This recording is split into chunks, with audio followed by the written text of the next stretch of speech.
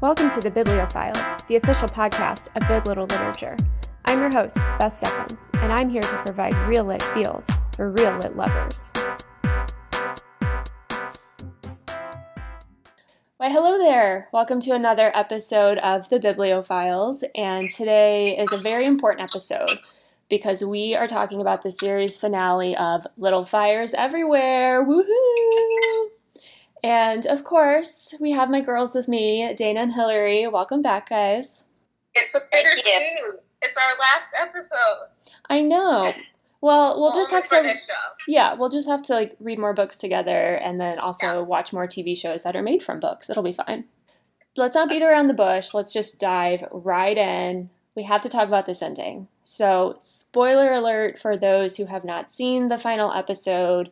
They do change the ending. And we do have the children set fire to the house. Well, I just find it really funny because last episode we were so sure that, of course, it was going to be Izzy who still starts the fire. Why would they change that? So the ending was really dramatic and engaging, because especially once I saw that they were deviating, I was like, oh my God, I can't believe they did that. And it felt a little easy for the kids to have realized that they were all wrong and Izzy was right and they finished what she started. But I'm reading an interesting article by the New York Times, and one of the writers there put it that it's like the kids sent up a smoke signal to Izzy that if she came back, things would be different because nobody knows where she went. And I thought that was kind of cool. Interesting way to look at it. I mean, clearly Izzy wanted to start the fire. She was throwing the gasoline everywhere, as she would have if she hadn't been intercepted by the kids and then her mom. And then Elena drops the bombshell that basically says to her face that she didn't want her in the first place, and everyone's horrified. It was an incredible scene to watch. Dana, what about you? What did you think of the ending? I thought it was really great ending for the TV show. Very shocking. And also, in the book, it's kind of okay that, the other kids, they have to kind of live with the consequences of their actions, kind of go off on their own with their thoughts. It's a book. But in the show, I feel like maybe that would have been unsatisfying for the audience because, they were all kind of problematic, especially I feel like Lexi. So to have them kind of be the ones doing it, I felt was kind of like a dramatic moment of justice or something that worked well in the show. So I'll just preface this by saying, I did like it. I liked watching it. I was like, shit, I can't believe this is happening. And I was totally fine with it not matching the book. I think a long time ago I got over that. And I'm seeing this as its own, I've said it before, its own piece of art. But then I was reading an article in Elle that was saying that it was ultimately the kids blaming Elena for everything. And they also, need to take responsibility for things. So by them setting this house on fire, it really was they're putting all of the blame on Elena. And when I read that, I was like, that's a really good point. They're not taking responsibility for any of their actions, for any of, for the way that they've treated Mia and Pearl. So I agree with the article, but I think I still like the way it ended. I just thought it was an interesting article and an interesting take on it. The thing is, they're all still so young and impressionable, and their view of the world was shaped by Elena. So for Lexi to think that it's okay to co-opt someone else's story to ensure that she gets into Yale, for her to think it's okay to put Pearl's own safety at risk by putting her name down at the abortion clinic, shows how little regard she has for other people.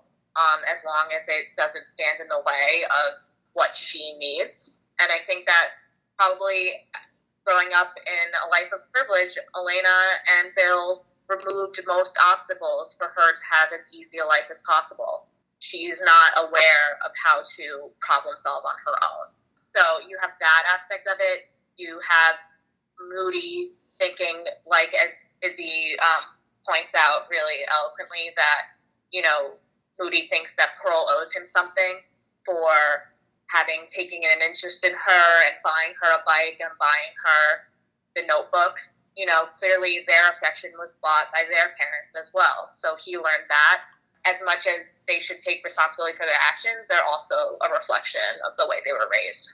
Yeah, that's a good point. And I was watching some videos with Reese Witherspoon too, and she was saying how like Elena is also a product of her environment, which is true. I mean, I think we talked about last week how like she mentions, her mom, she and her mom would protest for women's rights and things like that. But then her mom also said, well, we don't get abortions. We're not those type of people. So she's clearly a product of her environment too, but she's also the adult in the situation and had an opportunity to change and decided not to. So I think you're right that the kids deserve a little bit more leeway in the end.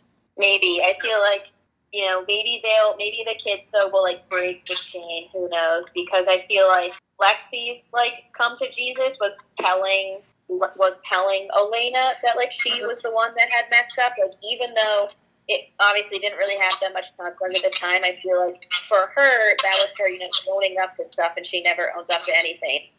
She was admitting to herself that she was the one that, did these bad things. She wasn't this perfect child. But at the same time, too, it's also awful that Lexi feels that she's the one who messed up, when clearly it takes two to tango. Brian is never going to have to know of what she had to go through by herself, which she should have told him. But she felt she had to do that because when she brought up the possibility of having a baby with him, he said, "Oh, my parents would kill me. Like, don't joke about that." Meanwhile, if that's how you feel, why aren't you coming in through with the protection, Brian? Like, why is it all on Lexi to be the gatekeeper? I will say when they started having sex, he really bothered me. This is going back a few episodes toward the beginning, but he was kind of all high and mighty, and I think he had every right to be. But then as soon as she wanted to sleep with him and she was willing to do that, he kind of like swept everything else under the rug. And I was like, okay, it's fine. She wants to have sex with me. Like also he's using her in that situation too. Yeah, everyone's kind of using each other. There's layers. Yeah. If you're there and out. Yeah. Like you're blinded by your own oppression without realizing others. So like he is kind of only thinking about the issues he's had to deal growing up as a Black man in a very white community, but he's not thinking about the inherent misogyny of how women are treated as simply vessels for men's pleasure and ultimately procreation. And I think this is why, I don't like any of the characters. Some of them are definitely better than others. He's really not that bad compared to others, and I like Bill, even though Bill has his moments too, but honestly, at the end of the day, none of these characters, I'm like, I want to hang out with this person. They're all kind of awful. Right. And I also came across this cartoon today about, the emotional labor that's unseen that most women have to deal with in managing a household, which is, 75% of the work. So when women are overwhelmed by having to keep the house in order, a man will just say, well, you didn't ask me to help. But then that's also putting the onus on the women to use the mental energy to figure out what she needs in order to ask. Instead of a man thinking, if she wasn't there, the man would have to do it on his own. So why isn't he realizing, oh, hey, if I don't do this, then it's not getting done. And I think that's what Elena, her point was when she had 3 kids and then a new baby that she wasn't really on board with, but she went through with having. And she says to him, you never came home earlier. You saw that I was having trouble, and you never asked me if I was okay.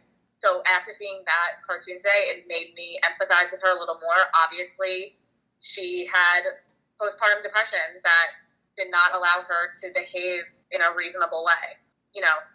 It made me see Bill a little differently, but it also, I don't think that was an intentional malicious act. I think that's just the oblivion of how men are raised to think that women are just in service of them.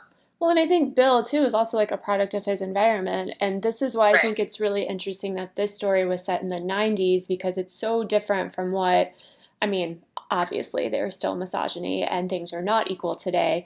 But I do think the narrative would be a little bit different if this were a story set in 2020 as opposed to the mid-90s. He grew up in a different environment than, a man of his age today. And that doesn't give him a get-out-of-jail-free card, but that's also just another example of how he's a product of his environment. Totally.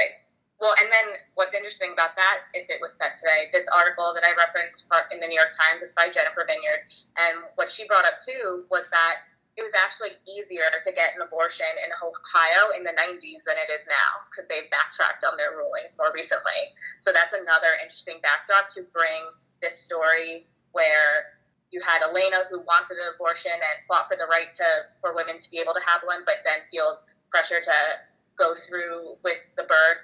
You have, her daughter going through with it and not feeling like she is safe enough to admit to her parents that that's what she's done. So especially being set in Ohio, it's really interesting. Ooh, that is really interesting. I would have thought it's the opposite. Yeah, I think most places that's the case. Mm-hmm. Another point that she brought up in this article was that the writer's room was tasked with reading the book White Fragility, Why Is It So Hard for White People to Talk About Racism? So that was the mindset that the writers were put into when it was decided that Kerry Washington would be playing Mia. And now that I've read that, it is so clear about what the direction that the show took. Because it's constantly confronting Elena and Lexi's, especially, kind of ignoring calling themselves colorblind so that they didn't have to talk about institutional racism. And it also made me wonder, too, just as a viewer, like, are we so uncomfortable with Kerry Washington's emotions because of that very trope of angry Black women, right? Like, why can't she has plenty to be angry about, Mm-hmm. So I just thought that was really interesting. There was one scene that seemed to be too much of being too explicit. So it was when in the final episode, when she's walking through the grocery store and she's listening to a podcast or something, and it just seemed like a little too explicit for I agree. Or a lady grabs her purse or something. Mm-hmm. Yeah. She grabs her own, clutches her purse. Yeah, and it's this social commentary about how Shaker isn't really that diverse. They're not what they claim they are, and it was okay. I feel like all of the other implicit actions and narratives said a lot, and this was just it was a bit too much on the nose for me. Definitely, I think that they were trying to do a patchwork thing of, because Elena kind of says it in the beginning where Shaker's really known for being in the early frontiers of integrating, and that her mother was a part of that decision. And I feel like in the book they maybe explored the founding of Shaker more so that it would make more sense. So instead they have Mia learn more about it through whatever it was, an audiobook or radio story on her Walkman. So yeah, that was a little heavy-handed. I've got to say though, the scene of Mia telling Elena that it was Lexi who had the abortion and not Pearl, what a payoff. I think pivoting away from the African Americans in the story to Mei Ling, you have kind of another aspect too. I really liked the courtroom scene. The trial scenes were really good, I thought. Their emotions were the way they portrayed that, I thought was really powerful. They did, and I thought it was exactly how people do respond to questions like that. They don't understand what they're saying when Mrs. McCullough is well, we wanted to give her an American name, and he's like, why did you need to do that? Those are the things that people don't get, and it's very it's not an overt thing. It's very difficult for people to understand those things about people's identity. It was just a really good scene, just overall, especially when they didn't go into Mia's past and Elena's sitting there all pissed off. Yeah. Excellent scene all around. Totally. Well, and what was interesting to give Miss McCullough to cut her some slack. Did they know Mei Ling's name? The baby was dropped at the fire station. I was wondering that too. That she was changing who even knows? Right. I don't think she was even thinking about changing her name. She was just giving her one. But because the defense attorney, or I guess he was prosecutor, I'm not good at this. But anyway, Phoebe's lawyer, the fact that he came at it from that angle of why did you erase her history, when I'm sure that was not a thought that was crossing her mind, but it's going to set her up to be on the defense and go into the fact, oh, well, it's a family name. That's not going to satisfy. It would have been much more plausible for her to be like, I didn't know her name. She was left at the fire station with no documentation. Well, I think all of that just goes back to to microaggressions, and I haven't read the article, I'll be honest, but I saw a headline that this show is not for well-intentioned white women, but it's like, listen up, ladies. Like, you think you have good intentions, but there are ways you act and things you say that you're probably ignorant and you don't know about them, but that doesn't mean you can't learn how to better relate to people and how just to treat people in general. Yeah. So I think the show was really powerful in that aspect. Do you want to talk about also the resolution for Mia and Pearl? Because we had noted that in the book, Pearl was much more empathetic to her mother, and then here they obviously drew a much wider wedge by having Elena tell Pearl Mia's secret, and having the fact that she spent all this money that could have gone towards Pearl's well-being rather than a woman she barely knew. And I found it interesting that Mia described herself as having been disowned by her parents, because they have a scene before she's told she can't go to the funeral that her mother does say to her, "We love you." I believe she even says, "We love you, we support you, but we just can't have you at this funeral. We can't explain your condition, and this day should be about honoring Warren's memory." And she took that as disownment. So something that my parents brought up to me that I kind of probably overlooked based on the years in which we were raised was that it's very likely that her surrogacy was a lot more controversial than I think even the show touched on. It wasn't something, if she was doing this in the 80s, it was very new and not well looked upon, especially by people in the religious community, and her parents were very religious. So perhaps it was kind of quietly understood that her parents would have trouble supporting her, and just in the throes of grief, feeling like her brother, who really understood her, was gone, and so she felt alone. Shout out to my two favorite people, Debbie and Jeff Weissman. Yeah, they're two of your biggest fans. I'm honored that they would want to listen to the podcast and provide their feedback, because I think that's a really good point. Yeah. I completely, when I was watching it, and I think, Dana, you had said last time that it was much more shocking to watch what she did, when she decided to keep Pearl. Yeah. Mm-hmm. And I honestly didn't even really think about the fact that this was surrogacy in the 90s, and it was portrayed much different than it is today. Mm-hmm. Your perceptions of the show are going to be different from when you were raised, which is why the show is so interesting, I think. Mm-hmm. I did think that, Pearl forgave her mom a little too quickly. I was like, really? I would have been so pissed off at my mother. Yeah, in the book, she forgives her even faster. Right. But they created this extra conflict and it was, very fiery. I also just feel like Pearl is way more mature than I was at 15, and probably more mature than most 15-year-olds. So maybe it works for her character. I like the poem that Mia wrote.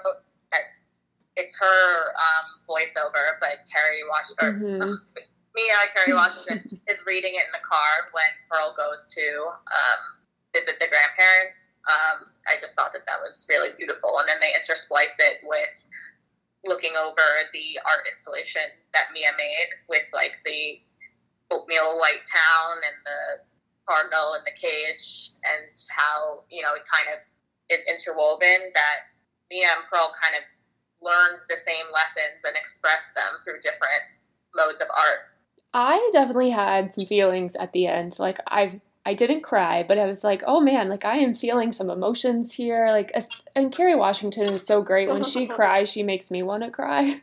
Yeah. So when she was reading her poem, I thought that was such great acting. It evoked a lot of feelings out of me. And then speaking about the end too, Elena really had two big actions at the end. So she took responsibility for the fire, realizing that her actions are why a lot of this has happened. And then she called her daughter Izzy, which is all Izzy ever wanted to be called, and her mom refused. Do you guys feel like Elena found redemption at the end, or was on the path toward redemption? Where do you see Elena going? I actually didn't pick up that she called her Izzy. I think that was the last scene or the last thing Elena said. that's a good call. I do think it's interesting to have Elena, like, start to realize that her role in this, I think Bill had a part in that by saying, don't you realize you're the common denominator here? Like, you brought Mia into our lives. None of this would have happened if you hadn't had some sort of, like, white guilt that you needed to erase by, you know, calling the police on her and then saying, oh, but I'm not racist, here's why. That it really was such a domino effect. You know, her friends would have still had her baby. Her kids wouldn't necessarily be fighting. You know, so much changed all because she stuck her nose in Mia's business, sleeping in her car. Mm-hmm. There's like a glimmer of hope of redemption for her, but she has work to do. Oh, yeah, she has a long way to go. In terms of Izzy, though, they don't, in the book, they tell you that she's heading, I believe, like, to find Mia's parents. In the show, they don't tell you where she's going at all. She's on the bus. I feel like she has to kind of stuff where she's maybe going. Like, if she just runs away on a bus and just, like, has to go. It's kind of like, okay, but where are you, like, what are you doing? Where are you going? Do you think they'll make a sequel with this one? People are speculating. I know, but I don't want a sequel. They have to let things lie. Let things lie, people. There's not a season 2 for a book necessarily. Right. So, shameless plug for the blog. I wrote a post about this, how, like, when the book stops, like, you should stop the show or stop the movie, whatever it is. Like, that narrative is over. It was great. And, I mean, I feel the same way about, like, all the extra things they've done with Harry Potter. Like, just let it live. Let it be. Definitely. Like, you have to just be okay with some ending. Like, you can't, it's like, I feel like it's because nowadays we have this constant thirst for content and entertainment. We can't just have one nice thing. Right. Right, like Big Little Lies won for Best Limited Series for the first season because it was supposed to be a limited series. And then it came out with a season 2. That sucks for all the limited series that came out and lost the award to them. Oh, you're right. It's a regular show. And I feel like no matter what, when you go into creating a new, like, season or whatever from something that's already written, no matter what, you're catering to some sense of what the audience wants. Like, you're doing something to entertain them. You're taking away now from, like, the original, like, why it was good in the first place, because now you're pandering in some way, whether you're making it more suspenseful, whether you're making it more controversial or whatever. You're doing something. To me, it's like slightly pandering, even if they have to offer, because let the work stand on its own when they didn't have any outside, you know, thoughts. Right. And, like, she has other books that you can adapt. Mm-hmm. Yeah. Like, she's a great storyteller. She has other works that you can now adapt into original work, and then you give other actors jobs. So, Reese, if you're listening, please don't do another series or another season. We're content with it. Yeah. It was really good. So let's compare the two. So I want to know. So I want Flame. So tell me how flame-worthy it was, and then tell me if you prefer the show to the book. I gave the book a 4. I think I give the show a 5. Wow. Yeah. I think I'm going to give them both a 5. I think so. I gave the book a 5, and I'm going to give the show a 5 as well. I think I'm going to go with the book. It's like barely edging out the show, but that's just because when I read the book, I was like, is this my favorite book of all time? I think it's in the top 3. So the book is winning, but just by a smidge. Got it. If I have to choose one, I would probably agree with you, just because the sense of suspense in the book for me, like, the show wasn't as suspenseful for me until the last episode. Mm-hmm. But the book, you know, you get that sense of suspense reading. You, like, want to know what happened. I don't know. I didn't have to say this. That's the only thing I would give the book, I guess. The show, like, accelerated the action, kind of, and that's why there wasn't suspense? I think there was more. Well, I think it wasn't as suspenseful because the fire was, like, the very, very beginning for 2 seconds. Then it's much more, like, interested in the characters. What are they doing? Like, what's going on? And then, yeah, like, I wonder, you know, I guess if you had never read the book, you would be wondering how the heck, you know, Pearl came into being. But I felt like reading it, I was more like, what happened? I just need to know. Right. Though, to be fair, I literally forgot how Pearl came into being. So, so it was suspenseful, but I think I agree. And I think maybe this is just something that's inherent with literature compared to movies, where like literature, you just want to like keep turning the page. And like, and with shows, I feel like they throw all the action at you. So you're just trying to like consume it all rather than like feeling all of the suspense. I don't know if that makes sense, but that's how like I remember feeling when I was reading it versus when I was watching it on TV. Yeah, I wasn't necessarily like, I wasn't going to be binging it. Mm-hmm. Like, if all of it had come out, I don't know if I would be like binging it because I felt like one episode was enough. Yeah. Other shows, I feel like, I like need to know immediately. Therefore, I have to binge all of it in like a 8-hour period. Right. It was also just like a lot every episode. I was like, oh shit, this is heavy. Yeah. One thing that we didn't get to that I think is worthy of mentioning, it wasn't in the book, but Bill gets to confront Elena in the way that we all wish we could to the partner that did us wrong. From, at least he's not the sucker paying for dinner, and maybe it's time I go out and get my own pacifier, which I'm like, really? You remember that from 15 years ago? But either way, he delivered it so well. I thoroughly enjoyed that scene. I was like, yes, this was what I was anticipating and what I was wanting, and I feel like Bill delivered. Mm-hmm. Also, on that same note, the paper trail. Right. Oh, I know. Like, she's a journalist. Shouldn't she know these things? Exactly. On a similar note, I thought Elena's like screaming howl at Lexi was incredible. I think the actors' reactions were genuine. They were like, holy shit. Yeah, it was very impressive. And you don't usually see Reese just like flip out like that, so it was kind of fun to watch. It was guttural, it was visceral. All of the things. It had all of the emotions. Yeah. So I'm kind of sad that it's over because that means we don't have this episode anymore or this podcast to talk about this anymore. But you guys will just have to come back so we can chat more about literature and all of our feelings. Yeah, and maybe the listeners can find your post on Big Little Lit and tell us what they think in the comments. Let me know. Go to biglittlelit.com. Listen to the episode of the Bibliophiles, and we want to hear what you guys think because there's so much to talk about with this show. Yeah. There's probably something we missed. I'm probably. Sure. I mean, we're pretty thorough, but we're not perfect, I guess. Yeah, thanks, guys. This has been so much fun. Thank you for having us. Yes, thank you.